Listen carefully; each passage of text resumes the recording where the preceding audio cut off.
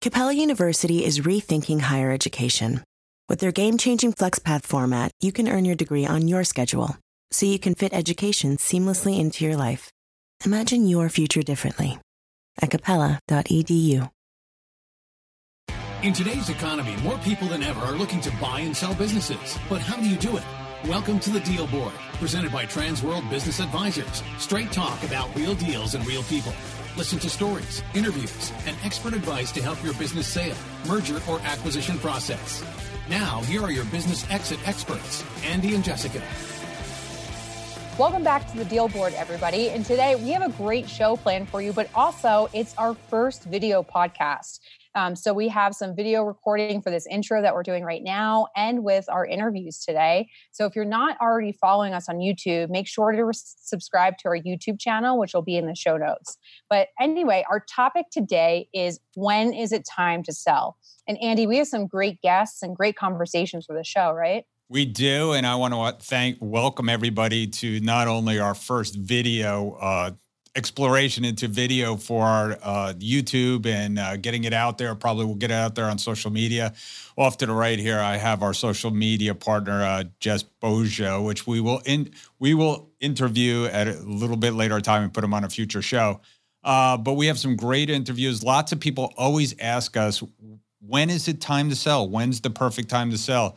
And we always tell them that, it's really a personal preference, but there are specific times where people come along, there's roll-ups, there's all kinds of things that you should think about selling. When these things come in, your ship has come in and it's time to go. Yeah, and I want to thank House of Pod, because recently Andy was out in Denver and we got to go to this great podcasting studio called House of Pod. And we had a couple business sellers join us, Nathan Willis and Allie Ellman, and they talked about their transactions and what was the writing on the wall of like, this was time to go. And we talked about both like negative scenarios and positive scenarios, things like, burnout or just, the landlord wasn't working out. But we also talked about like, if you get that crazy insane offer, like that's also a positive time to go, right? When you get that insane offer, it's time to go. Yeah, and we literally had that with Michael Alschuster, who's our other interview on this show, and he owned a copier business back in the day and big dealership, and they came along and they made him an offer he absolutely couldn't refuse, and he did the right thing by selling it. And he had a lot of personal things going on, which he talks about in his interview. So it's a great interview. And we have some, of course, good deal of the week and good listing of the week that kind of outline those kind of scenarios. Yeah, but great interviews, a little bit longer interviews this week, but well worth it. We hope you take some insights out of the interviews and out of the business owners that are sharing their stories with us this week. And again, hope you enjoyed the video. Let us know what you think. You can always reach us at tworld.com/the deal board and give us your comments or even suggestions on what we should be covering on the podcast. Yeah. And again, thank you to House of Pod for hosting us. It was a fantastic place. I foresee more places like that opening up across the United States, and they were great hosts. And welcome to the new Transworld Studios as well. So we'll be upgrading this as we go along as well. Great. Well, let's get to it. Let's do it. Transworld Business Advisors is the world's largest business brokerage and mergers and acquisitions firm with over 500 brokers in nearly 200 offices worldwide. Transworld's team handles thousands of business sales every year. To be connected with a qualified business broker or learn more about the buying and selling process, visit tworld.com/the deal board or call 888-719-9098. Hey, welcome back, everybody. And we have a great guest on right now, a good friend of mine. And I just met him. And, when you meet someone, you become fast friends. Michael Altshuler. He is with Mastermind Edge. He is a keynote speaker. He is a performance coach. He's a great guy to have at your conference, and that's how I met him. We had him down to our big expo at United Franchise Group, my partners with all of our franchisees, and I immediately got drawn to Michael because, number one, he has a great story, great entrepreneurial story, and that's why he's here today to talk about his entrepreneurial story, because I thought it rang true for many of our buyers many of our sellers that are thinking about kind of retiring and they fear going to the other side, or they don't understand the timing of selling your business. So, Michael, I just did a huge kind of tee up for you to tell your story, but why don't you give us a little bit about what you're doing now and then kind of what led you to that? Okay, great. My pleasure. Thank you for having me on your show, Andy. And it's always difficult to step into those big shoes that you set up for me, but I'll try to do that. So anyway, 21 years old, started a copier company. Actually, my dad co-signed a $10,000 note for me, and got started in the copier business in Atlantic City, New Jersey. And so ever since my adult life, it was my first real serious thing I did in business. And I built the company up to a multi-million-dollar a year company. And then there was a roll-up going on in my industry, 2 major companies, billion-dollar-plus companies, buying all the copier companies. There's certainly many copier companies in the industry. At this point, I had been in the business over 20 years. Wow. And been fairly successful. Had some major accounts, and I was drawn to call them and sell because I thought it was an opportune time. But also, I have to tell you, I was very emotionally attached to my company. It's the only thing I had ever done from 21 until my 40s. I named it after my dad and myself. My dad's middle name was Adrian. My middle name is Lewis. It was Adrian Lewis Corporation. I have over 1,000 customers, and I developed great relationships with them. They were friends. And here, the only thing I've ever known in my adult life, the only business I really was successful at and really created my identity to, even in name, now I'm thinking about selling it. So it was really a detachment challenge. But I'm a businessman, and sometimes you have to give it over emotions and make logical, educated decisions. And I said, if I'm going to do it, timing is everything. Now is the time. And it was just when they started buying a lot of companies. And I said, if I'm on the other end of this, they're going to be able to buy huge volumes of copiers, and they're going to edge me out. They're going to be able to buy them at a better price than I'm able to buy them. They're going to have economy of scale issues or situations that I'm not going to be able to compete with. And I saw the writing on the wall. And, right. In business, timing is important. You have to take action. So that's when I decided I'm going to sell. And then there was a whole system and process and strategy I put in place to do that. Yeah. Well, I mean, listen, we always tell people when the big roll up comes, it's certainly a time to decide whether or not you should go, because exactly right. And, these roll-ups, some of them are good and some of them fail. I mean, certainly in the auto industry, you see something like AutoNation go out and do the roll-ups and they're very successful. And then we saw, other things like there was a company called Gerald Stevens that did a roll-up in the florist business that failed miserably. So, sometimes it's time to go and sometimes it's not. Sometimes you can weather the storm. Certainly they're going to come in, have buying power, make a big push, have public money to put out there in the marketplace that might chew on you for a little while. But, it sounds like you made the right decision. And sometimes it's combined with things that are going on in your life too. So you kind of looked at kind of the big picture too, right? Yeah. And nothing in life is 100%. Few things are 100%, and I'll tell you what I decided. I said, you want to make calculated decisions. You weigh the pros and the cons. I had a great run, very successful. And like I said, I had to put emotions out of it. And I had to say, if I'm going to do it, this is the time to do it. And, you don't know what's on the other end. You don't know what you're going to do. I became a peak performance expert and a keynote speaker, as you know, and started a mastermind company where we hold mastermind groups. But I didn't really know that, wasn't crystal clear on that at 2-year earnout. But I'll tell you something that was critically important, Andy. Anything you do of this magnitude, I've made some big sales in my life.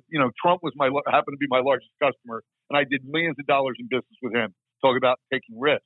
Sure. And even when he went bankrupt, I got paid dollar for dollar because of the relationships that I had with my clients. But my point is this, when you're working on a huge sale, and certainly the sale of your business is one of the biggest sales, you need to be educated. You have so much on the line, more than you've ever had. Just like your house is the biggest purchase, this is the biggest sale you're ever going to make of your company.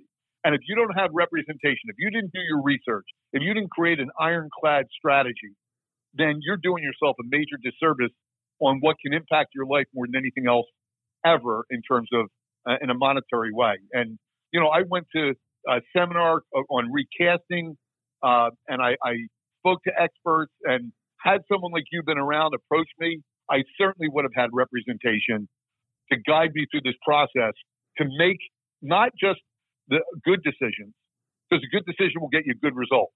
I would want to make the best decision, because we're not talking about thousands of dollars or tens of thousands of dollars.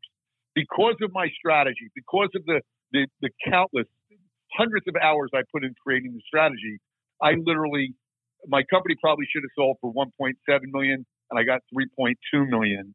And this is 30 some years ago with a really nice 2-year earnout. Right. And that only happened as a result of doing the research, creating the strategies, and speaking to people that were experts. Yeah. Well, we always say, and you obviously you're you're a guy who does his research, who executes a plan, and I can see that, again, through your keynote speeches and your mastermind sessions that you put together, all great stuff. And so obviously you're that kind of person. Not everybody is. But even if you're that good, the other side, especially when they're doing roll-ups, are very well represented. They've done this before. They know what they want to do when they get into a deal. So, and I don't know if they tried to give you, the proverbial haircut after they gave you an LOI before closing, but those are the things you got to watch out for. Well, I want to track one thing. You're right. And I was dealing with the VP of acquisitions using this fund that he had, and it's a $3 billion a year company. So here I am, a $5 million a year company at the time. I had no clue how to position this, but I did speak to an expert, and that was my attorney. My attorney did a lot of acquisitions, and he would negotiate with their people. I would negotiate, and it did become a team effort.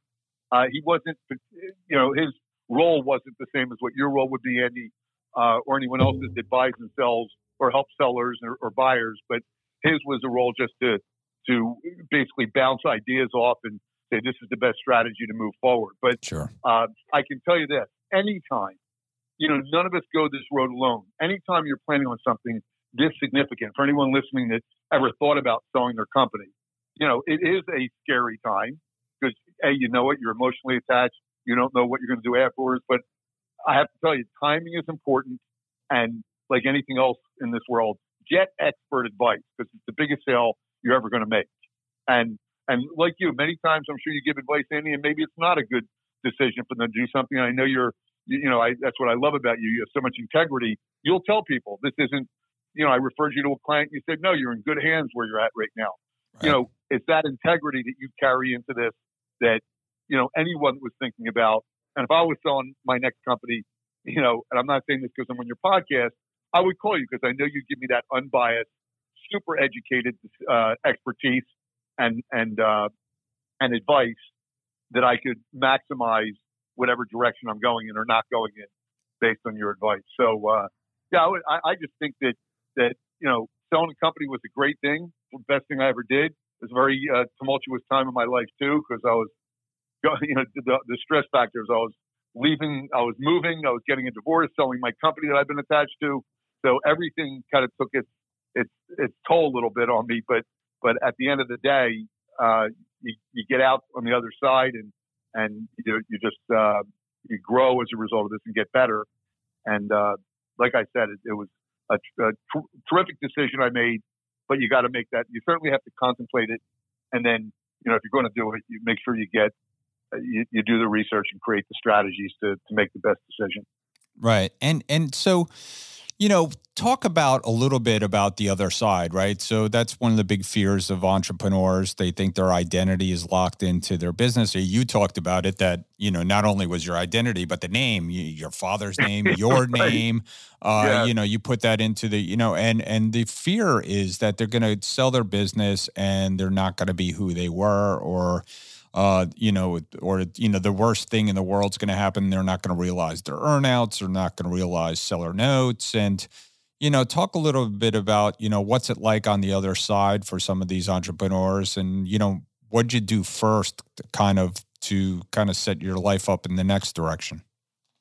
Yeah, listen, I had my bumps in the road. I started a new few businesses that weren't as successful, but when you're an entrepreneur, I know some very, very successful entrepreneurs that have done billions of dollars a year in business. That have been on my podcast show, like Kevin Harrington from Shark Tank and Ivan Meisner and many others. And I'll tell you, most of them fail more than they succeed. But the entrepreneurial spirit, the other side of this is you do all the right things, you continue to learn and grow, and it's you don't succeed or fail, you succeed or learn. And so I continue to just keep pushing forward, and now have a very successful, thriving business and my speaking and mastermind. So it's the same skills, the same mindsets that you have when you built your business, all the habits, the rituals and routines that it took to build the original business, the effort, the work effort, the work ethic, all those things you're going to carry into your new business if you decide to do that versus retire. And I didn't want to retire because I still love business. And understand that nothing is guaranteed, but all the great ones just keep taking shots. And it's the excitement of doing that and the learning along the way. And eventually you'll, if you hit something right away, great. If you don't, you'll hit something right after that or right after that. And like I said, it's certainly not fatal. And what doesn't kill you makes you stronger. And it's great. So it can't be bad. I went from New Jersey. I live in Florida overlooking the Intercoastal. And it's a good thing that I did. And had I not done it, I definitely would not be, I would be at a lesser place in my life as opposed to a better place in my life. I also believe nothing happens by mistake. I met my amazing wife, and this is all because I moved to Florida, and that's all because I sold my company. So good things happen that we can't always put our finger on, but they happen as a result of thinking things through and doing the right thing at the right time for the right reason.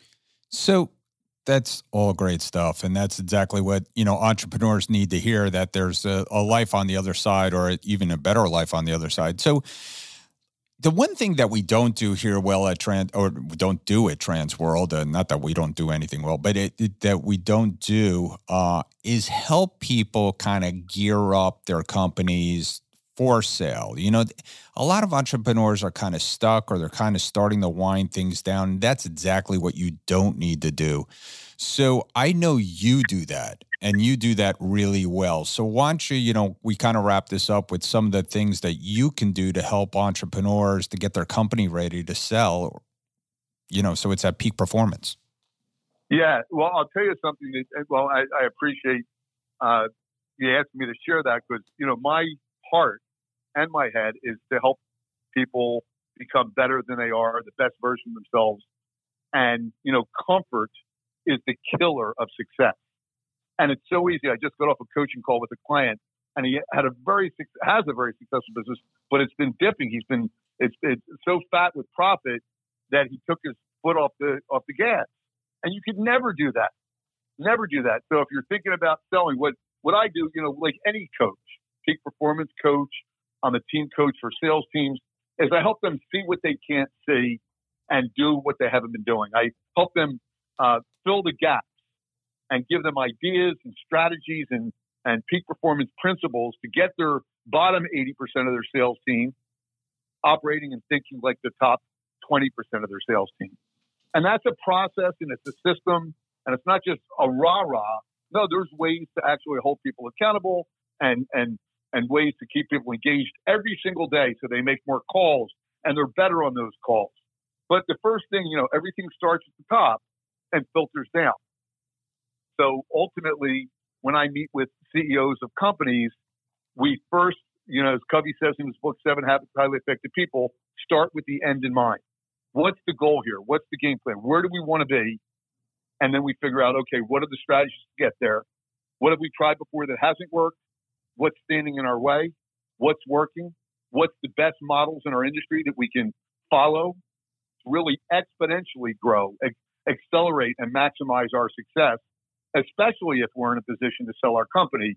We want to do this on the uptick, not the downtick. We want to make sure that we're growing so we can maximize that sale. Excellent. Michael, how best can people get in touch with you? Well, I offer many ways: carrier pigeon, singing telegram. But the conventional ways are they can email me at Michael, Michael, at Michael, Michael, Altshuler, ALTSHULER.com. And they can call me at 561-818-6387. That's my direct line. And of course, they can check out some videos and what I do on my website, which is www.michaelaltshuler.com. And he truly is a great guy to have at your conference. He actually is a magician. Not only is he a magician with companies, but he actually does magic tricks when he's standing around, and it's so much fun. He's a wonderful entertainer, but a real businessman and a real motivator. And so, Michael, thank you so much for coming on today. I really appreciate it. My pleasure, Andy. Thank you for having me.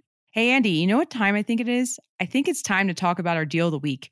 Deal of the week. Sold. Welcome back. And for our deal of the week this week, Todd Bailey, president of Transworld Business Advisors of Wichita, is joining us again on the show. Todd, welcome back. Thank you, Jessica. Glad to be here. So tell us a little bit. You just sold a company that fits our theme of time to sell. Tell us a little bit about this company and why it was time to sell for them. You bet. This is a very interesting opportunity. So I met this young man who is a Chinese student here at Wichita State University studying entrepreneurship. And he came to Wichita, Kansas to study undergrad and graduate school for entrepreneurship. And as part of that, obviously he has an entrepreneurial nature, and he started a business while he was in school and built it up to doing over $600,000 within the first 3 years. Wow. Very interesting. Yes. And so he is planning to move back to China when he graduates, which is going to be actually this summer. And so we met actually about 2 years ago and talked about the process a little bit. He decided he wanted to wait until he was a little bit closer to the time he was going to move back to China. And so we re-engaged last summer because we talked about how it could take up to a year to sell a business, and he understood that. We re-engaged last summer, and we were able to get it sold ahead of him moving back to China. Wow. It sounds like it was the time to sell, but also it happened in a good time frame for him. So tell us a little bit about the numbers of the business. What was the SDE and what did it eventually sell for? You bet. So he built that up from scratch up to doing over $600,000 a year in annual revenue, and his SDE was over $130,000 a year on that. And we were able to sell that business for just a little bit over $200,000. That's great. And where'd you find the buyer, and how was the transaction financed? Great question. Found the buyer just through local networking, and somebody I'd met several months before. He looked at a couple of other listings that we had and didn't find the right fit, and we just stayed in touch like we always try to do. And this one came across the desk and became a great fit for him. And it ended up being another great deal for my seller because it was an all-cash deal. For my buyer, it was an all-cash deal. My seller was able to finance some other assets that he had so that there would have to be no seller financing. Well, that's great. It sounds like another good deal for good people. Todd, thank you so much for coming on the show and sharing. My pleasure. Anytime. Hey, welcome back, everybody, to the Deal Board. And today we are on location in Denver, Colorado at a very special place called the House of Pod. I highly recommend it if you're looking to do a podcast. This is a great place to do it.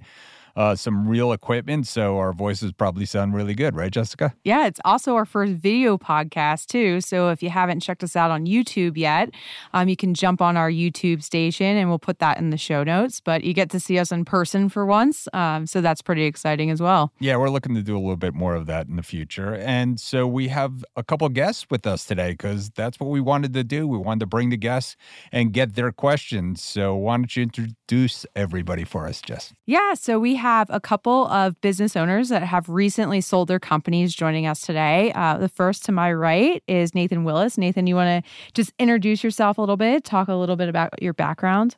Yeah, hi guys. Thanks for having me today. My name is Nathan Willis, and over the course of the last 11 years, I operated a small fitness chain by the name of Denver Gym and Fitness. And about a year and a half ago, I decided to exit those businesses, and was fortunate enough to be linked up with Al Fiakovich and the Rocky Mountain team here at Transworld, and Al helped me get the business sold. Great. Well, thanks for joining us today. And we also have Allie Ellman joining us as well. Recently sold her businesses in the hospitality industry. So, Allie, why don't you introduce yourself? Thanks for having me. So I was in the hospitality world for about 10 years, had several concepts, and one of which I went through Transworld Rocky Mountain to sell, and was lucky enough to have Al Fiakovich as well as my broker, and he helped walk me through the process and got our business sold. Well, Al's not here today, so we can be nice, but we don't have to be. Yeah, no, Al's great, Yep. and he absolutely does good deals for good people, and we have two great people here today to ask us questions or to just kind of go over what their process was like and kind of relay that to you, because that's what the Deal Board's all about. Right. Yeah. So today we figured that it would be a good topic to bring in two people who've gone through the exit process and talk a little bit about, what they learned through the process, but also what they wish they would have known. So, Allie, I know there was some things we were talking about earlier. Really, when you were coming in to sell the business, what were the first questions you had in your mind? What were you dying to know about what the process entailed? Well, I am a very curious person, so I ask a lot of questions off the bat.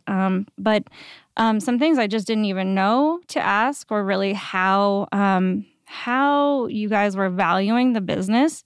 I understood that there was going to be a recast, but I didn't know what that meant. We, of course, like most business owners, thought we knew kind of what our range was for the business, and we weren't far off from that, actually. So, we were pleasantly surprised. But, I didn't really understand a whole lot about what the recast process was. We just handed over a bunch of our financials, and then you guys did your magic and came back and told us what the valuation was. Well, recasting is funny, right? We talk about it on a past episode, but it's something really specific to our industry. It's not, a financial tool that a lot of business owners use. Andy, how would you explain what a recast is to a business owner who's never heard of it before? Well, a recast is basically trying to get all the businesses for sale out there to kind of look and be able to be compared in the same manner. And so business owners use their financials to report to the government, and that's what they're trying to minimize taxes. And what we're trying to do is we're trying to show all the money that's available to a buyer to either, pay themselves or pay down debt. And we're trying to maximize that number. So there's two inherent conflicts in trying to get that information across. And then people handle their financials differently. One owner will run a very clean set of books and maybe pay themselves a salary, and the other one will charge off everything that they could possibly charge off on their business. So we're trying to get it so that we could actually compare business to business. So that the process of recasting is finding all that money and bringing it back to reality of where we think one owner operator is running the business. Right. And it is confusing. Like I said, it's not a process most business owners are familiar with. And I think, part of going through the sale process, if you're working with a broker, that broker is going to walk you through the process. But ultimately, it's in the seller's best interest to go through this recasting process to increase the valuation at the end of the day.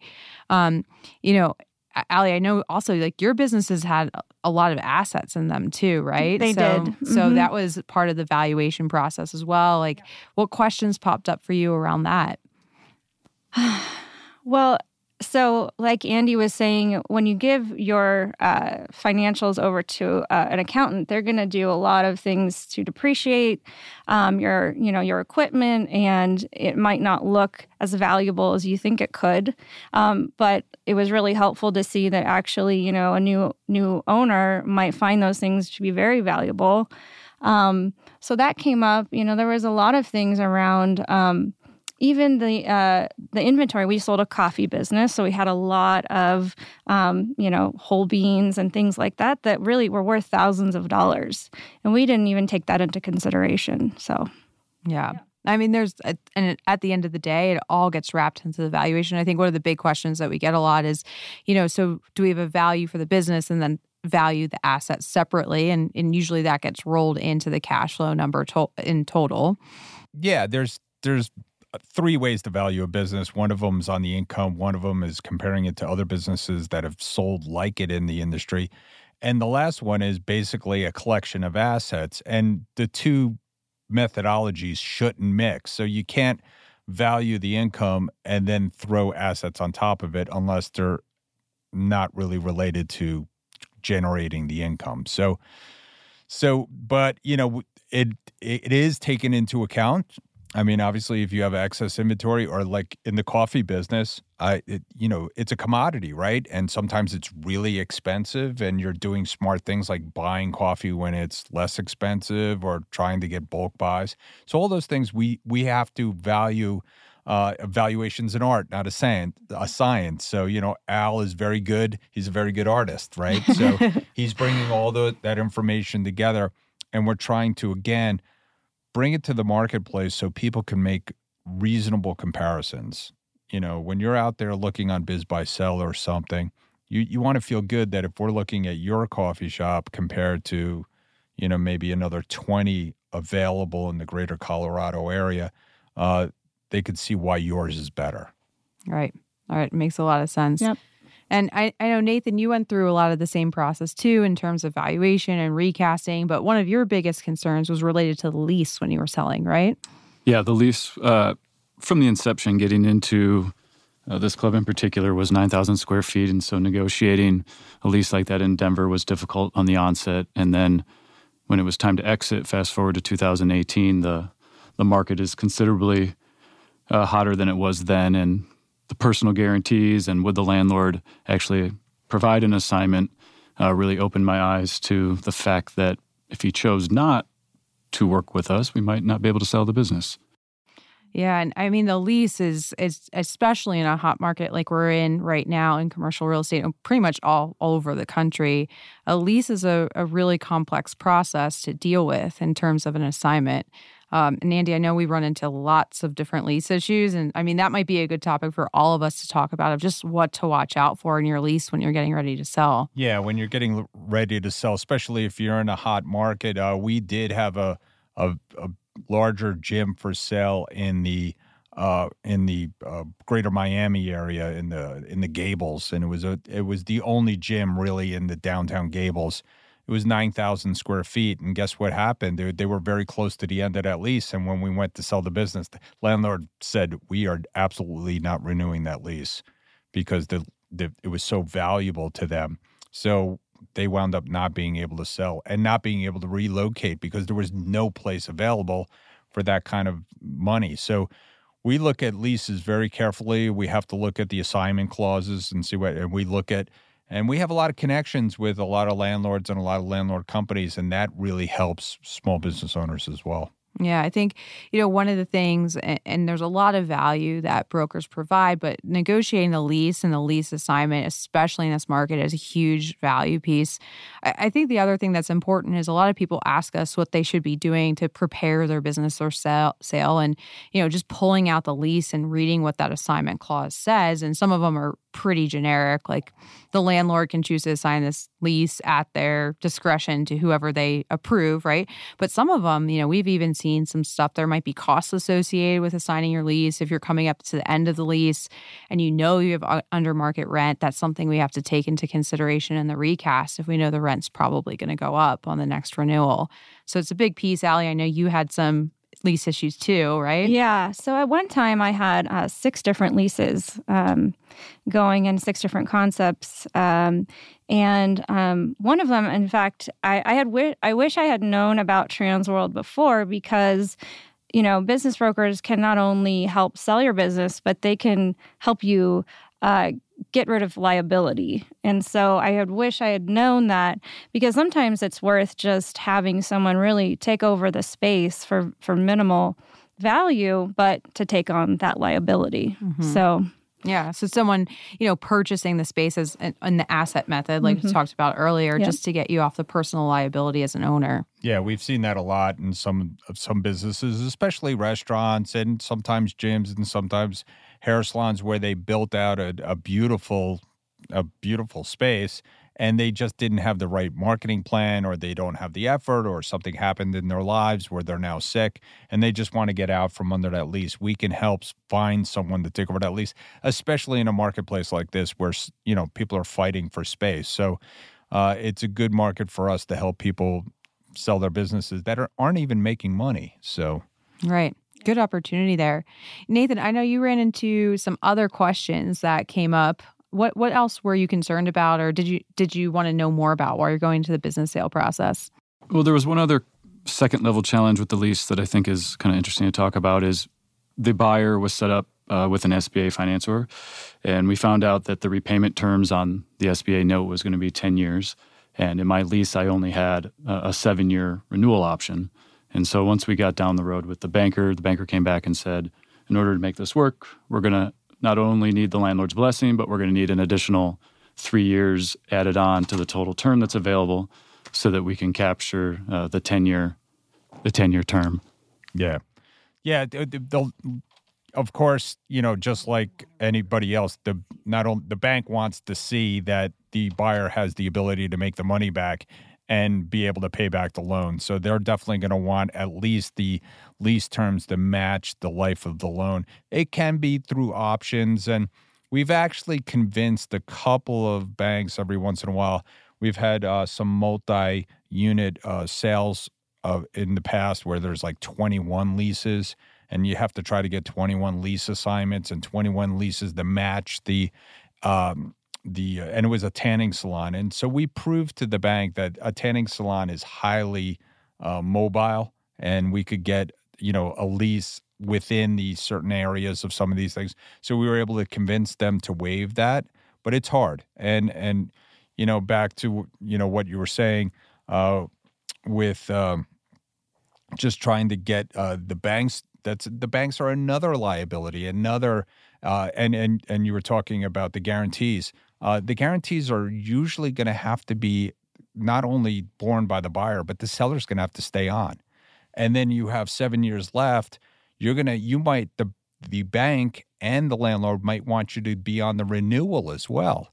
And a seller has to realize that they may have to stay on the lease most of the time. Yeah, especially in a market like this. I mean, we're seeing that very, very often right now, and I think a lot of business owners do think they're going to sell their business, get removed from the personal guarantee on the lease, and walk away, and that's just not the case right now. We've been able to negotiate them off the renewals, or like do a tiered down structure where maybe they're on for 100% for the first couple years and then tear it down. Right. But it's just a reality. Right. We'll negotiate that for them. But, again, to get out of a lease is not an easy thing. And especially when the buyer is not as strong as the seller.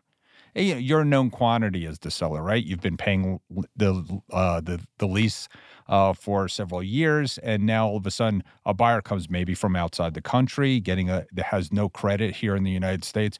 So we've seen crazy things, not only where the buyer and the seller have to be personally guaranteed, but the buyer has to put up a year deposit. A whole year deposit. Yeah, we've seen that on a few deals in Denver too. And it's, we've seen some crazy asks. But I think that's why it's so important to have, whether it's a broker or someone in your corner while you're either buying or selling a business, or even just as a new business owner, somebody helping negotiate these leases for you. There's a lot of stuff in there that you really need to understand in order to operate your business. Yeah, great questions. Yeah, great questions. Nathan, what about, we talked a lot about with your deal with gift card liabilities and things like that, right? Yeah. So I guess for some businesses that collect money in advance and then the services are provided thereafter, that could be a sizable number. And in my business, we sold personal training one of two ways. Folks could either pay us in advance and then receive the services as they use them, or they could pay it on a monthly recurring basis. And what had happened is over the years, some members had amassed a mountain of personal training services that technically were on the balance sheet. I was fortunate that we had called out an expiration of, I believe at that time, 12 months. And so there were some services that had expired off, but come the time of sale, we had to do the calculation, and it was tens of thousands of dollars that, had I known going into it, that number, it would have been less surprising, but it was a... Yeah, I've worked on a few massage franchise companies that shall remain nameless, but a few big ones. And they have, some of them have a lifetime guarantee that they'll honor those gift certificates no matter when they come back. And so usually what happens is, you get that number, and it could be like $200,000, $300,000 for a business that may be selling for $500,000. And what you have to do is you look back, and you do a look back over the 12 months of the redemption rate, and then you just have to cut a deal. Yeah, it's all about negotiation. I think it's also it's a good learning lesson if you're operating your business right now and thinking about a sale in the future, and you do have these gift cards. How can you limit that liability transferring over to a buyer? Maybe by having expiration dates, or a certain percentage of the gift card expires every year. You can put policies into place for that stuff. We've seen some crazy things like sellers really dumping gift cards on the marketplace right before they sell. So, you got to watch out for that. This stuff that, we're trying to find out in due diligence. Yeah. Yeah. So I guess, to both of you, what were the biggest surprises, both good and bad, going through the process? What did you enjoy about it? And what was the hardest part for you as the entrepreneur? For us, I think the biggest surprise was how quickly our business went. We had a lot of interest right off the bat, and some pretty qualified buyers, and we ended up with a buyer we really liked, and she's doing a great job with the business. So that was very positive. I think some of the delays, although, a deal's never done until it's done, and I knew that just from, being in business, but with our particular deal, our buyer had a 401k that was funding part of the deal. And with her situation and the way that it had to roll over out of her business, it took a long time. So we kept getting delayed and delayed. And had I known that might have been a possibility, I think I would have just been a little more prepared for it. I knew there would be some delays, but that held us up a bit. Yeah. I think we've talked about the ROBS program too. And the ROBS program is a great program. It's a rollover for your 401k where you can use your retirement funds to invest in a business. But with certain 401ks, there's only open periods where you can roll that 401k over, and you have to leave the company you're working for first and wait for that open period. So that can delay that whole process. Although sometimes the ROBS program can be done in, a week or two. So it really depends. But to your point, there's just delays during this whole process and some things you can't control as an owner. Yeah, the ROBS program or SBA lending, things come up. All of a sudden, you have to get life insurance for the new owner, and all of a sudden something medical comes up, and then you have to get a clearance, or something comes up in the ROBS program where they have to go to the old company and get permission and all these things. And as a business owner, it could be completely frustrating because here you are, trying to schedule your trip around the world, or you're just trying to wind things down. It's like, when do I tell so-and-so they're not going to be a part, or, it's going to be up to the new owner if they continue with this marketing program, or should I run a sale this month? All these things, or should I buy, I think cost of coffee is going to go up in the next 3 months. Should I buy 3 months worth of coffee? So all that kind of stuff comes up, and we tell our owners that you have to run your business like it's not going to sell up to the day of closing, which is completely terrifying because you go to the business. Yeah, you're literally running your business, and somebody says, "Oh, it's time for the closing. You got to leave," and it's shocking. Yeah. Yeah, I would say the only other thing I wasn't prepared for was I didn't think I would be emotionally attached to that business. And that was the first business I opened. And so that was the hardest one. The other ones I sold to my partner's not a problem, but that one hurt a little bit. Yeah. It's an emotional process. We talk about this with, people who are thinking about selling too. Yeah. Yes, it's a financial transaction, but it's not just a financial transaction, especially we're talking about small businesses here, right? It's, someone's baby. It's been what they've lived and breathed for 2, 5, 40 years sometimes. It's an emotional process. And to think that you're going to get away without getting a little emotional about it, I think is kind of a misnomer. I think Nate's tearing up as we speak. Is he? Did you tear up when you were you happy to see it go, or did you have some remorse as well? Equal remorse. Yeah. That Allie's describing. It had been 11 years, and I think as a part of that, I had some employees who had been with me, some family members for up to 10 years, and while I knew that we weren't going to be able to tell them until the day of the sale, it started to get really complicated in my own head and with the buyer, call it a week or two out from closing, because we were instructed that we weren't going to say a word until all the paperwork was done, and then we would drive over and notify everybody. And as a small business, it was like family, and that whole piece, it was the right way to do it, but it was just tough to manage emotionally. It is absolutely right there. We've said that before. You absolutely want to keep it confidential to the day of closing, to the point where sometimes you have to tell little, white lies to get to the closing table, which is very difficult to look someone in the eye. And that's a tough day when you have to drive back and you have to tell someone that, this is the new owner, and, and you have to give your farewell speech, and it's tough. Yeah, it's really tough. I mean, it's definitely in everyone's best interest to keep it quiet, right? Because like we talked about, there's delays. You just never know if these things are going to close, and to put employees through the emotional turmoil that we go through as entrepreneurs or brokers, not fair. But yeah, that last day, that transition meeting's pretty hard. Yeah. And again, buyers get remorse too. So sometimes they don't show up to closing. And we've seen crazy things out there in the world. And we've seen people have heart attacks the day before. And we've seen people, we've seen businesses burn down the night before. I mean, it's been kind of crazy stuff, but it's not over till it's over. Nate, what advice would you give to somebody after going through this process? Like for an entrepreneur who's looking to sell the first time, what would be your advice to them? To be as prepared as you can from a financial standpoint. If you can have good books and records, and you can have good records and documentation around your business, if you can go into the process with that in place, I think you can get ahead. And then I learned kind of just by way of working with Al was that this was a life event. So I had to be probably more selfish during this process than I normally would be in normal life, in terms of really being driven to get myself the best end result, but at the same time trying to take into consideration all those employees around me who were going to be impacted by that decision. So I think part of it is if you're just realistic with the fact that this is going to be emotionally tough and that's just part of the game, I think it's would be easier.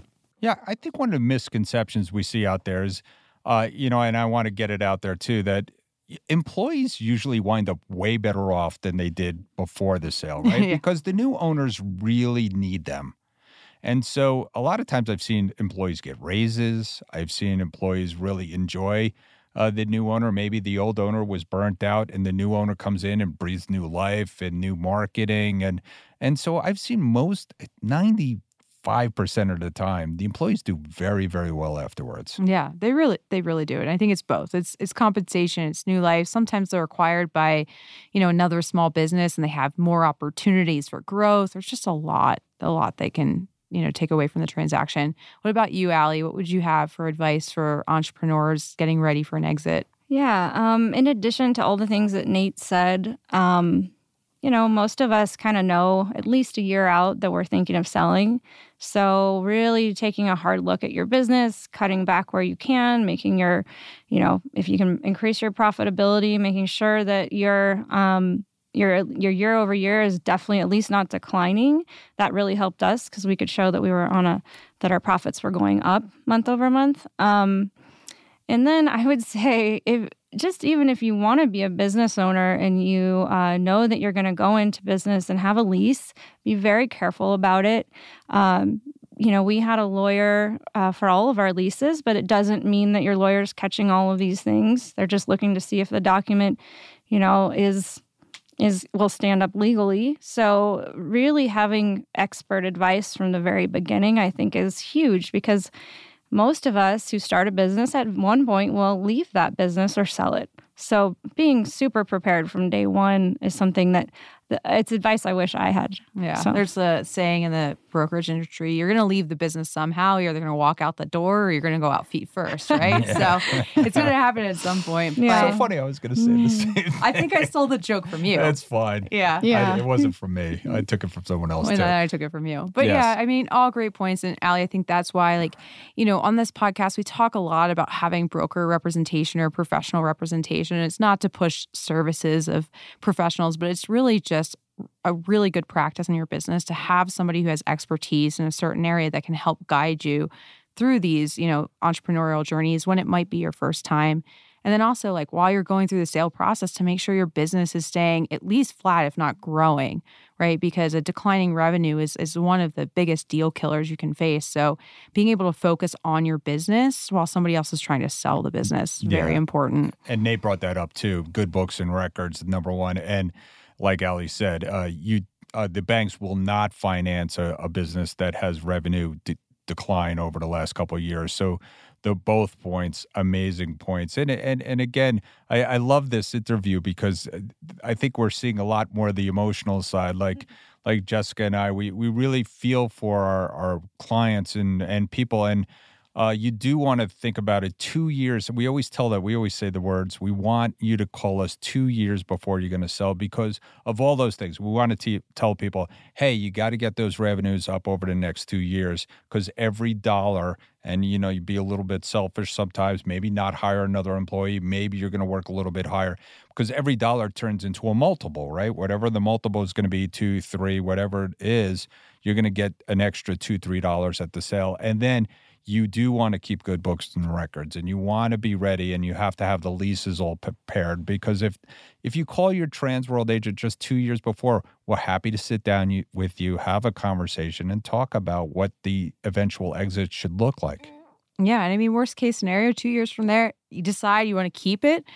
Usually what ends up happening is what you've put into place is the profitability is increased. So you're pocketing more money too. So that's not a bad solution either. Yeah, we just closed a deal in Jacksonville. It was a multi-million-dollar deal where they basically said, we want $5 million for their business, and we told them they weren't even close. And they told our agent, John Geiwitz, they said, okay, fine, well, we want to put you on our board, and we want you to come in once a quarter over the next few years. And I think it was 4 years later or 5 years later, and they sold for $5 million because they did all the things that he told them to do. Yeah. Yeah, it's great. Well, thank you both for joining us. I think this has been really valuable for our listeners to just hear from this perspective of two people that have gone through the process before. And, I hope you listening out there, you've taken away some lessons. And if you have any questions at any time or, you just want a business broker to get in touch with you and give some advice from where your business is at, you can always reach out to us here at the Deal Board or at tworld.com. Yeah, great. Thank you so much for coming in, both of you. It was invaluable. Yeah. My pleasure. Thanks for having me. Hey, Jessica, you know what time it is? Money time? Almost. It's time for Listing of the Week. Hey, we're back with Listing of the Week, and we have a very special guest. We have Pete Sheehan, and he's a long-time intermediary. He's been in the franchising business. He's been in the business brokerage business. He's a very successful guy on Long Island and back in my home turf of the Northeast. And Pete has a very interesting listing. He's from Transworld of Hauppauge out on Long Island. And I probably said that wrong. So Pete, welcome to the show. And why don't you give us a little background on your business? The business I have, Andy, is very unique. It's retail as well as internet-based. In the camera and photography industry. The gentleman does about $2.7 million in sales, has about $700,000 in inventory in the business, and has been growing the last several years tremendously, where he's really developed his internet presence, to the extreme. Wow. Sounds like a really business. 60 years in business, right? I always talk about that with businesses that, you want to buy a business that people have been going to for years and years and years because people don't change their habits. Even in this online, this stuff, like especially cameras, right? People want that expertise, that touch and feel, and they get an expert on the phone. So it sounds like this would be a great business for someone in the camera industry or photography industry that wants to buy something established, right? Yes, this is a third generation business. They are very, very knowledgeable. His staff is very knowledgeable, and they can help with all types of things. That sounds great. Pete, what's the best way to get in touch with you if they want to talk more about this business? They can reach me at 516-639-2465 or email me at psheehan, SHEEHAN, @tworld.com. Great. Thanks for coming in today. I really appreciate it. Thanks for tuning into our show today. If you like the podcast, don't forget to subscribe through your favorite podcasting app and leave us a review. If you have questions or suggestions for the show, visit us at tworld/thedealboard or email us at thedealboard@tworld.com. Capella University is rethinking higher education. With their game-changing FlexPath format, you can earn your degree on your schedule, so you can fit education seamlessly into your life. Imagine your future differently at capella.edu.